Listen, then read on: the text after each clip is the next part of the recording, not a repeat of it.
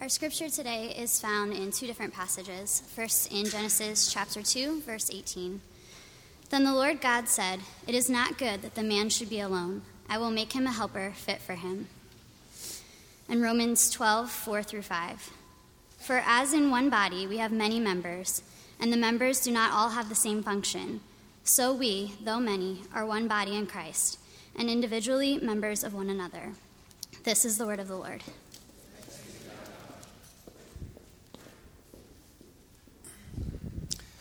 Happy New Year. It's good to see you. Good to worship with you. I love the worship team today. It was full. We've got fiddle and some acoustic guitars. It was nice. We are starting a new series together, and we're going to be going through one of the things we did in the fall, and we're going to continue on in the new year, is couple our home meeting studies and follow along with the same passages together on Sunday. And so what we're doing is we're going to look at some of the passages that are important to our home meeting studies, but the home meetings are going to also study a book that goes along with our series. It's called Relationships, a Mess Worth Making. And we're going to spend some time and we're going to look at the different intricacies of relationship and what it should look like.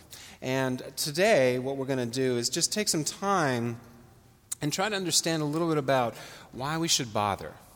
Why we should bother. Every one of us has had frustration with relationships in life. And sometimes it gets really, really frustrating. And you just want to throw in the towel. And yet, the Scripture won't allow us to do that. And so today we're going to take a little bit of a look at why to bother, why we're going to bother, and we're going to try to understand that relationships are some key aspect of who God created us to be. Relationships are key aspects of who God created us to be. So, we're going to look at three parts. We're going to look at relationships are central to who God is.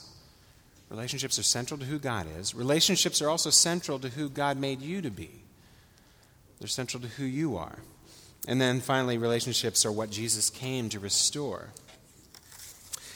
Now, relationships are central to who God is. You know, in Genesis 2:18, we read this. Then the Lord God said, what's going on there? Just prior to that, do you know that the Lord had commanded, it says the Lord had commanded the man and woman, right, to be fruitful and multiply.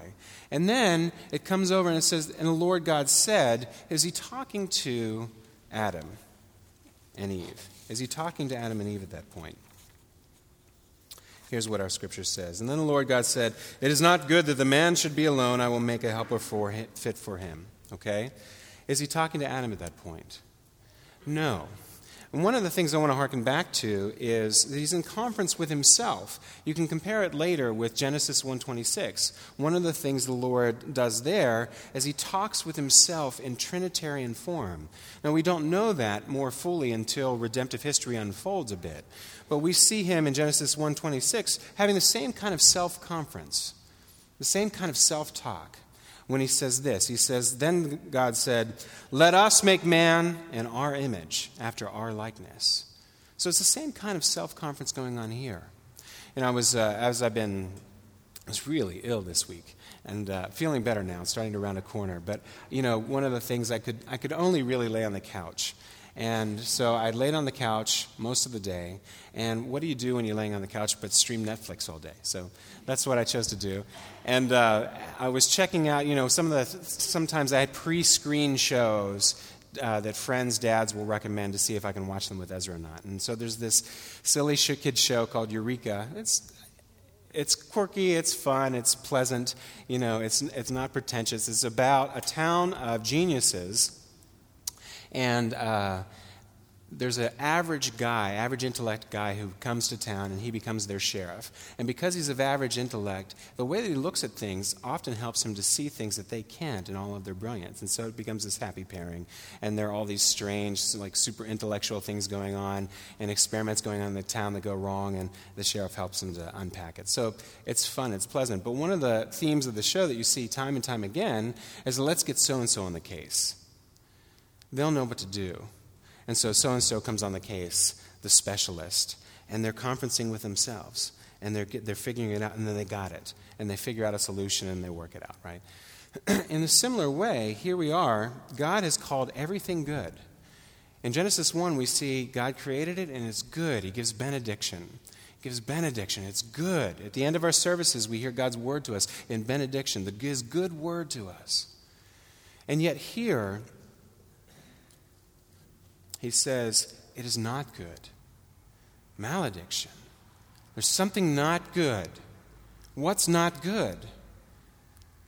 That the man should be alone. Now, one of the things that we see when the Lord talks to himself is that within himself, the Lord is three persons, yet one God.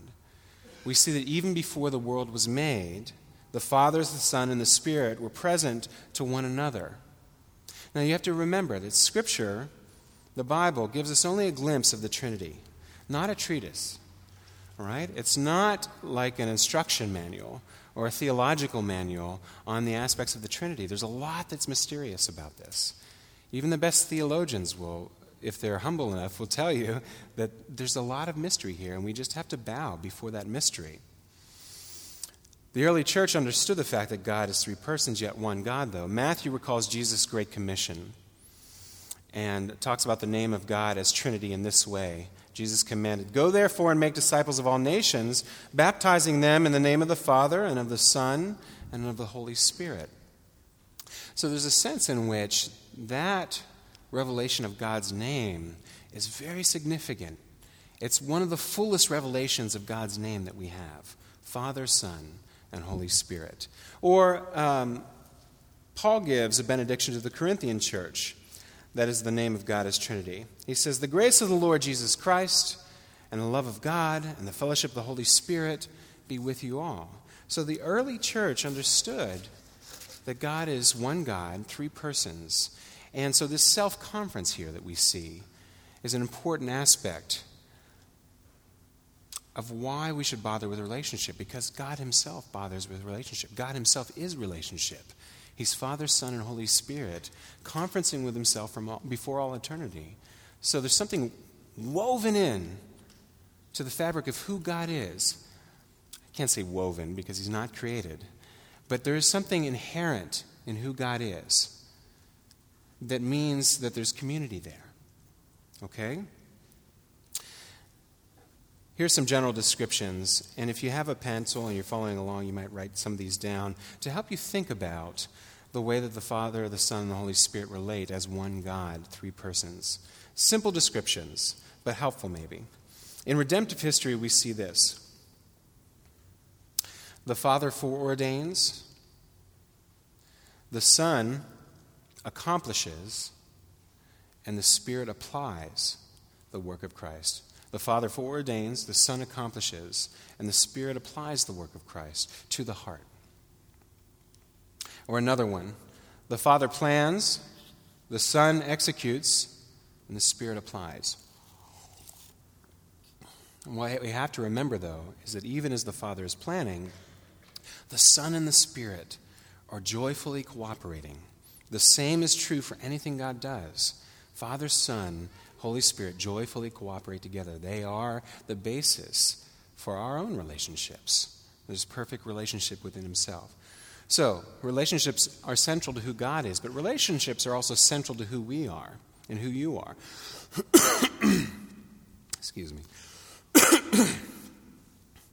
Genesis 2:18 says, "It's not good that man should be alone. I will make her help or fit for," or the other way to translate that is corresponding to him. While Genesis 2 does address how male and female complement each other, the implications of this passage are much broader. Much broader. It's not just about male and female. It includes all human relationships. In fact, I was looking in John Calvin's commentary, very old commentary at this point, on Genesis 2:18, and this is what he writes. "I, however, take the meaning to be this, that God begins, indeed, at the first step of human society, yet designs to include others, each in its proper place. The commencement, therefore, involves the general principle that man was formed to be a social animal." John Calvin. Man was formed. Human beings are formed to be a social animal from Genesis 2:18. And yet, there's a problem, right? There's a problem. In Genesis 3, we see the unraveling of relationships through the entrance of sin into the world. We didn't look at it here, but that's exactly what happens. And so that from that point on, all relationships are affected. Our relationship with God, relationship with others, physical, mental, emotional, it's all affected. All of our relationships are affected. And we can often see that in the way that relationships go for us. Here are some examples from the book that the home meeting is studying this week. Think of your life, think of your relationships, the ones that you've had difficulty with, and think about some of these phrases to illustrate how there is breakdown, how we do face breakdown. I had such high hopes for our friendship. What went wrong? I thought I finally found someone I could trust. Or, I can't believe you're questioning my integrity after all the things that I've done for you. It's not like I'm the only one who's failed in this relationship. You've hurt me too. How about this? You see, this is what you always do. I come to you and you turn the table on me. You're so good at making other people feel guilty of your failures. The problem with you is that you're much better at recognizing other people's faults than you on your own. You don't have a clue how much you have hurt me. You betrayed our trust when you told them what I said. Or further, you never told me I couldn't say anything about what you shared with me. I didn't know you would be so sensitive about it. Or how about, in response, I thought you cared enough for me that I wouldn't have to tell you not to talk to someone else. I thought our relationship was important to you as it is to me. How about, you see, that's the problem. You always act like you're more committed to this relationship than I am. You watch me like a hawk, just waiting to pounce on any hint of failure. Or why does it always go here? Why can't we even have a discussion about the weather without it ending in accusation? Now, not all of those are fitting for all of you, but I bet a lot of you have experienced at least some of those. Some of the breakdown in relationship. Now, that's just with one another. What about the way that you feel towards God? What does your inner talk go when it comes to addressing Him in prayer? When it comes to coming to Him as a child would to a father who loves them? Do you find yourself with the same kinds of attitudes, the same kinds of verbiage? Do you come to God, or do you come to God at all? Have you just stopped? Have you withdrawn from God? It's the alienation that's the problem. Whatever the frustration you've experienced in your relationships, it's clear that no relationship ever delivers what you dreamt it could. Your fantasy collides with reality, and reality bites. It really does. We're hard-pressed. We're hard-pressed on every side. But we have the fact that relationships are inherent to who God is. Relationships are inherent to you, who you are, but they've gone wrong. Relationships, finally, are what Jesus came to restore in your life. Relationships are what Jesus came to restore in your life. Romans 12:5, part of our text. So we, though many, are one body in Christ, and individually members one of another. Paul calls us members of one another, like the organs of the body are members of the body. Later, there's a place where he says, to lie to one another is like stabbing yourself in the vital organs, right? Because we're members of one another. Now, what happens when your body lies to you? And I was thinking about Anne Marie's mother, who died a number of years ago. And one of the things that happened is that she had a heart attack. But she went in for a test for it, and her body lied to the test. It didn't show up that she had had it. And so then her body began to unravel because there was no further monitoring at that point. And she ended up dying for that. What happens when one part of the body lies to another part of the body is unraveling. You're undone. You can't stand. You can't live that way. Paul goes on to say in Ephesians 2, but now in Christ Jesus, you who were once far off have been brought near by the blood of Christ. For He Himself is what? He Himself is our peace, who has made us both one and has broken down in his flesh the dividing wall of hostility. What can that look like in your relationships? Again, taking some of the practical examples from the book that the home meetings are studying this week. Think about a relationship that has been this for you. How about this phrase? I can't believe you would do such a thing for me. It's so encouraging that I did not have to go through this alone. Or, I've gotten as much as I have given. Your friendship has been a constant source of encouragement. And further, when we first met, neither one of us had any idea of what God would do through our friendship. Or what I appreciate is that while it hasn't always been easy, you have been committed to dealing with our problems and disagreements in a constructive way. Your honesty is refreshing. How about this? And you've modeled patience and a willingness to listen even when it was hard. God has used you in my life to help me speak honestly, but in a more godly manner. Or finally, I suspect it won't always be this comfortable, but it is encouraging that we are committed to dealing with our future problems in this same way. Do you hear the life in those?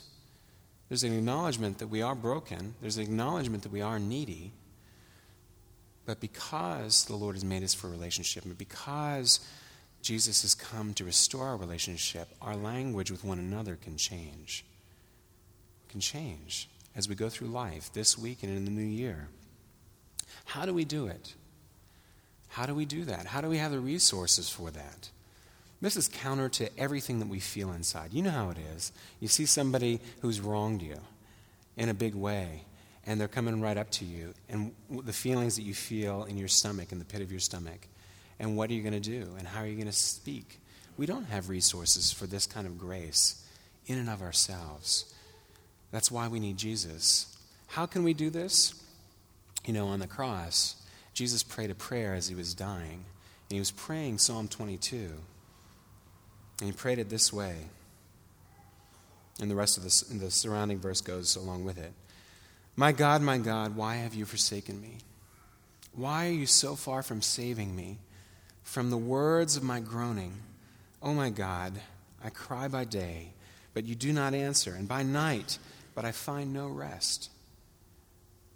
The reason why we can have a new relationship with God that's restored, the reason why we can have new relationships with one another that are restored and restoring is because Jesus' relationship here was cut off.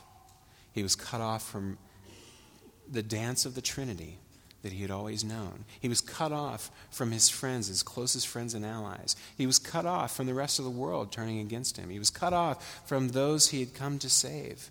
He was cut off from every relationship imaginable, and he was left utterly alone. When he prayed, there was silence.